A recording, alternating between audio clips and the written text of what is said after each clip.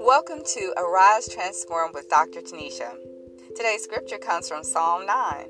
I will praise you, O Lord, with my whole heart. I will tell of your marvelous works. I will be glad and rejoice in you.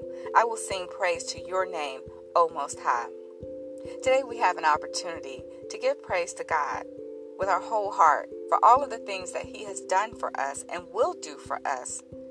We get an opportunity to tell God about the marvelous works that He's done, to let Him know that we acknowledge it, and then we have an opportunity to tell others about the goodness of God. We have an opportunity to be glad. That is a choice, to be glad about all the things that God has done, and then to rejoice.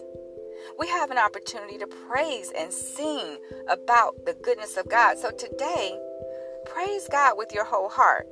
Tell about the marvelous works that He has done for you. Be glad and rejoice in God. And find a song today that you can sing that resonates in your heart, that will give praise to God, and that will uplift your day. Thank you for starting your day or ending your day with Dr. Tanisha. I love you, and remember, you can arise, transform each and every day. Make it a great day, because today is a great day to have a great day. Blessings.